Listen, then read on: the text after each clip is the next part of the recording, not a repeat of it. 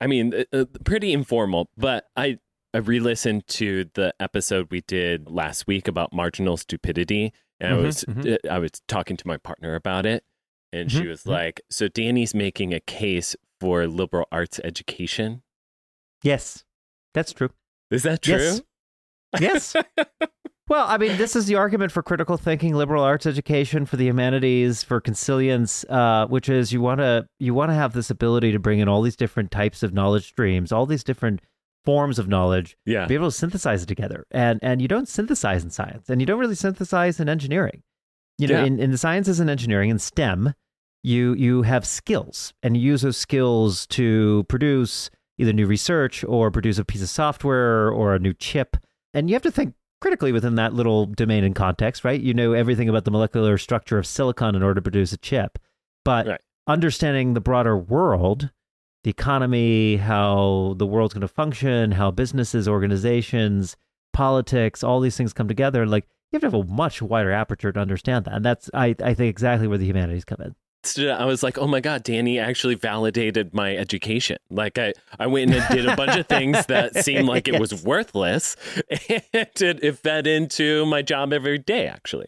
Well, and this is like the classic Steve Jobs anecdote about taking topography at Reed College, which was like, well, why do you need to take topography? And then you actually built the Mac, and you were building fonts, and suddenly you're like, well, we're going to have amazing topography in the Mac, which is still true to this day in 2022 in OS 10. Moving on to a completely different subject. So, okay, so we just did this event with Roger Perlmutter, who runs Icon, which is one of the companies we are invested in. He gave a really big talk, very inspirational. But there was this one piece that stood out to me that I wanted to ask you about, which, and maybe you have an idea of it, maybe you don't. I just wanted to see. But Josh and Roger said that we actually have no idea how aspirin works, and that was brand new to me. Did you know that? Do you have any insight into that? I don't know if I can say anything specifically about aspirin. I can tell you that we don't understand how most medicines work, so that's probably a much more generalized comment. Okay. I mean, you know, the body is extraordinarily complex, right? I think every decade in the last couple of decades, we've always had this belief that we're just this close to understanding everything going on. We have the Human Genome Project, and then we're going to finish that. I think we even did an episode on securities about that, of, okay, we've sequenced the genome, now we're going to know everything. And then we were like, oh shit, you know, there's epigenetics. Genes regulate genes.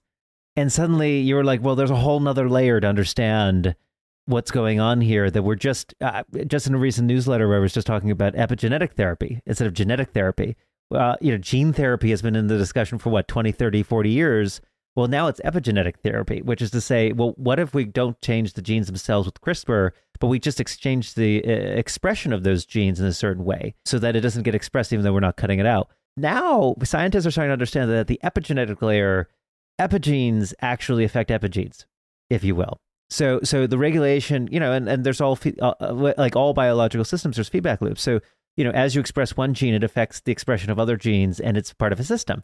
So, you know, when we look at drugs, oftentimes we don't have any clue the mechanism of how it actually functions. We oftentimes can figure out the pharmacodynamics and pharmacokinetics, which means how the drug gets processed in the body. So oftentimes it's processed by, let's say, the liver, and therefore we know if you pop this pill, it'll last about 24 hours, and then it'll be kind of expunged out of your system, and you're going to pee it out, basically. But you know, we, outside of sort of the graph, we don't really understand the mechanism, and particularly in areas, and I'm thinking particularly neurology, like we think most psychiatric drugs, most mental health related pharmaceuticals, which obviously have been in the news a lot in the last couple of weeks and months, we have no idea how they work.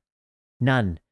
I remember an interview from the former chair of psychiatry at Stanford Hospital, who was like, you know, a lot of these drugs in like 100 years from now will be known as like the bloodletting. Right. The leeches. It was like, because that's how little we actually know how any of this stuff works. We're just throwing things at your brain, and we kind of vaguely have a sense that this helps or this helps. And that actually descends back to very basic drugs. Like, we don't have a model for pain. We don't know why pain comes unless it's something acute, like you have a nerve pinched in your spine. And therefore we know, like, there's this pinch, the nerve is getting cut off, and if we unpinch it, the pain goes away. that's a pretty clear model of how the pain works. But a lot of pain is not like that. If you have any kind of focal headaches, if you have a migraine, we have no idea what a migraine is. Look, I love wine, as you know. Yes. And so every once in a while I get a hangover randomly. And I'm like, well, why did I get a hangover? I'm going to look on the internet. We must, 2,000 years of drinking, thousands of years of drinking alcohol. We must know how ethyl alcohol affects the brain. We got nothing. We have not the slightest clue that it's like the most you'll get is maybe if you drink some water, it's kind of dehydration correlated, but it's not. You can drink a lot of water and still have a hangover. We have no idea what triggers it. We don't know what actual part of the brain is causing this hangover at all. We have some lights that show up in the fMRI, and that's about it. And I think you'd be shocked at how much doctors learn and they know nothing, which actually is sort of like, I don't want to say it's a marginal stupidity, but it is just a reminder of how complex our bodies are, how important it is to listen to them, etc. Awesome. Okay. One last piece, and this comes from the space episode. So we interviewed two founders who are working in the space sector, and they had worked together previously at SpaceX. And one thing that stood out to me from that conversation was that at SpaceX, that there was a no acronym rule, and that just acronyms weren't allowed. And that was interesting to me. Well, one, because acronyms for me, it's like, okay, this is a way that you abbreviate complex terms or complex ideas and synthesize them into a way that you can kind of abbreviate and talk to people quickly about stuff. But to hear that it actually decrease understanding. Well, I think we were talking in a recent newsletter about fake analogies in technology. Right. And, sort of a fake analogy is an abbreviation, which is a simplified form of a much more complex phrase. Yeah. And there's research, at least I've seen research that shows that people have no idea what most abbreviations mean, because the abbreviation becomes the term. And so you forget that there's these languages, okay, LOL. We all kind of know what LOL is. That's a fine abbreviation. There's nothing wrong with it.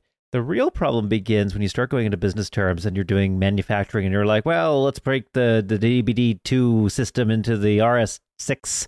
And no one has any idea what that means, because they start to lose track, because those phrases become more and more diverged and divorced from the original meaning of the phrases they represent. And so I think what you find is, look, if there were just a couple of acronyms, you're not going to have a problem. But acronyms tend to beget acronyms. And particularly, as anyone who's ever interacted with the Pentagon knows, I mean, you get these alphabet soups where on a slide there might be 30 or 40 acronyms. And you're now talking essentially a different foreign language. And this is a classic problem in organizational theory, people would rather be silent than to raise their hand and prove that they don't know what something means. And so a lot of these acronyms, as you get into larger groups, and as think about, you're in a manufacturing line, but your marketer comes in, the marketer has no idea what they're doing, but they don't want to make it look like they don't know what they're doing. And so classic organizational theory says, they're just going to pretend and nod their head. They're just going to keep on going. And as you grow, you end up finding that no one knows what the acronym means. You might actually get to a point as a proportion of your corporate population where the majority of people have no idea what the acronyms mean. And so there are some classic case studies. And I want to say, it was IBM in the 80s. That's what's in my head. It may not have literally been. Or GE or Qualcomm, one of these sort of more venerable tech companies that created a policy that said you cannot use an acronym ever. Okay. And therefore, what that did was it did two things. One is you didn't have that sort of illusion of complexity of these terms. And second, you had to get better at naming things. You couldn't just name things, these big, long phrases, because you had to write them out. And so it actually forced people to say, well, what should we actually call this thing? Instead of the, super duper hyperactive computer system, it's Watson.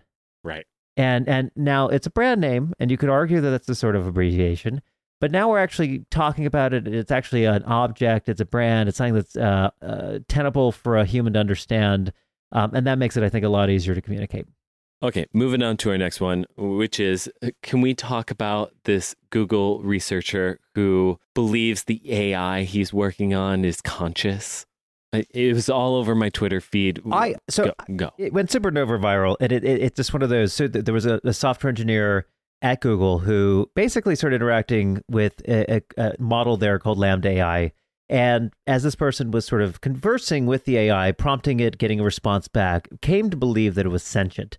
And both triggered an internal conversation around the sentience of this AI, and then was fired because they started leaking screenshots of these conversations, supposedly to reporters and outside of the walls of Google, and that's sensitive to Google. And so that triggered a whole conversation of, okay, was this actually true? I think the universal answer from artificial intelligence experts and philosophers was no. Was no. Yeah, definitely not. No one thought it was sentient. But it gets at this challenge around analogies of like, well, sentience is, as I described it in the newsletter this last week, was, duck typing. If it quacks like a duck and walks like a duck, it is a duck.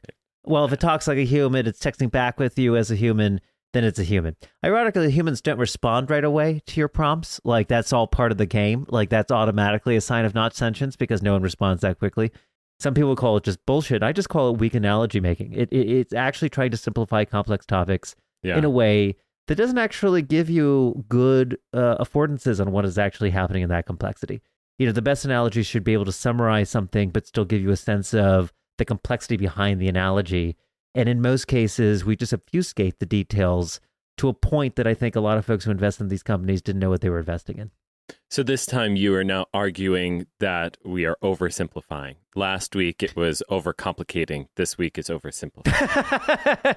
Well, there are two sides of the same coin, right? Which is, in order to effectively predict the future, in order to take effective risks, you have to precisely get the right model in your head, right? You can't be overcomplicated. You can't be undercomplicated. You have to be, the Goldilocks principle. You have to have just the right amount of detail where it doesn't overwhelm you, but it has enough detail that you don't make mistakes, right?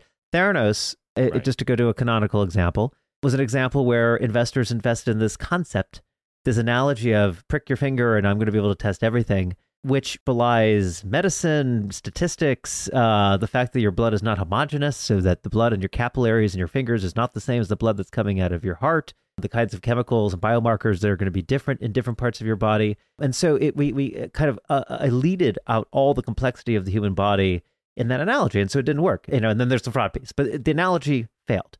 Now, if I were to give you a multi-100-page study about how complex blood is, that is also not helpful. That is overcomplicated. We would never invest in anything that no one will ever read it, no one will ever make an investment. So there is a Goldilocks principle of you want to be just balanced between too complex and not too simple.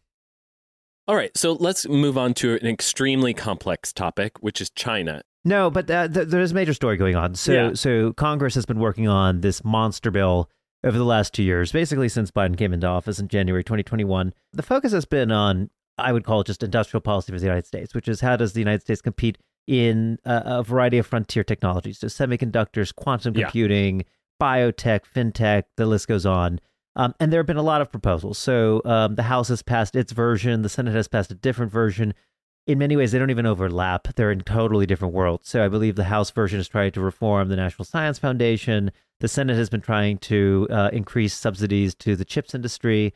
And so there's now a master bill that's going through with representatives and senators all kind of coming together from both sides around a kind of comprehensive bill that would sort of solve the basic science research institutions, stuff that, Sam Irisman talks about, our scientist in resident talks a lot about, that would also provide subsidies for semiconductor fabrication in the United States, and then a whole litany of other things.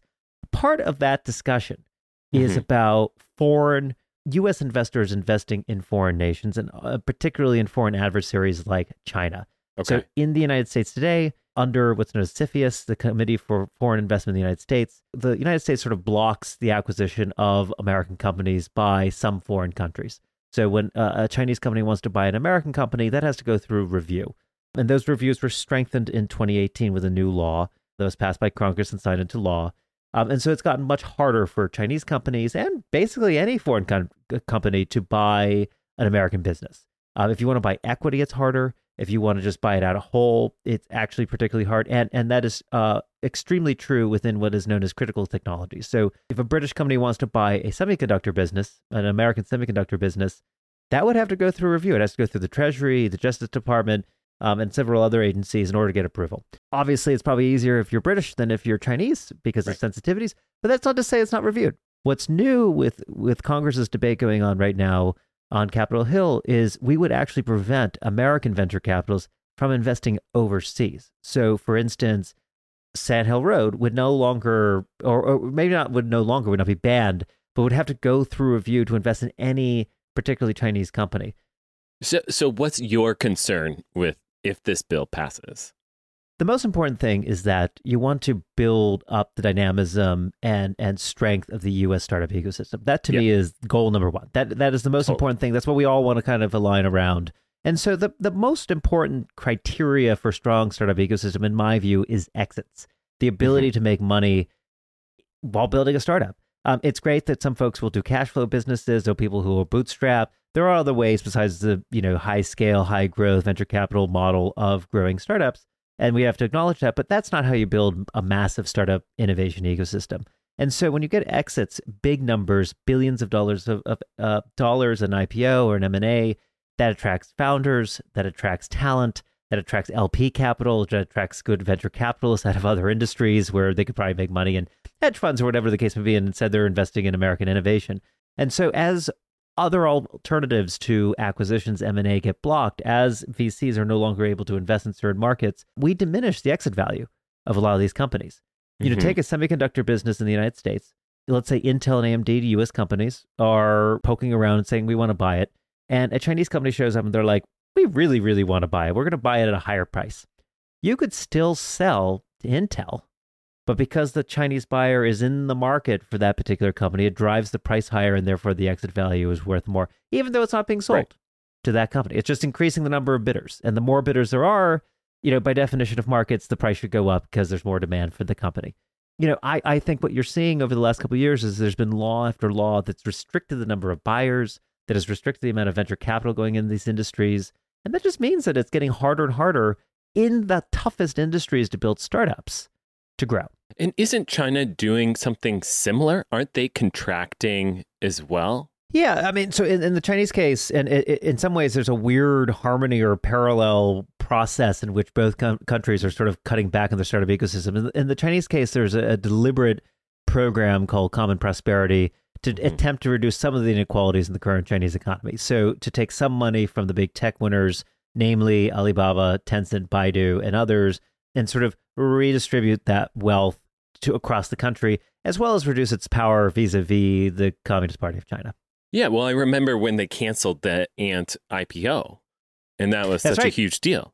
That's right. And as I'm recording this, it looks like the Financial Supervisory Board at China has just accepted their request to become a holding company, which is the next block on their IPO. So it's actually, as we're recording this, probably a few days before we publish, it seems like it's a little bit back on track a year or two later.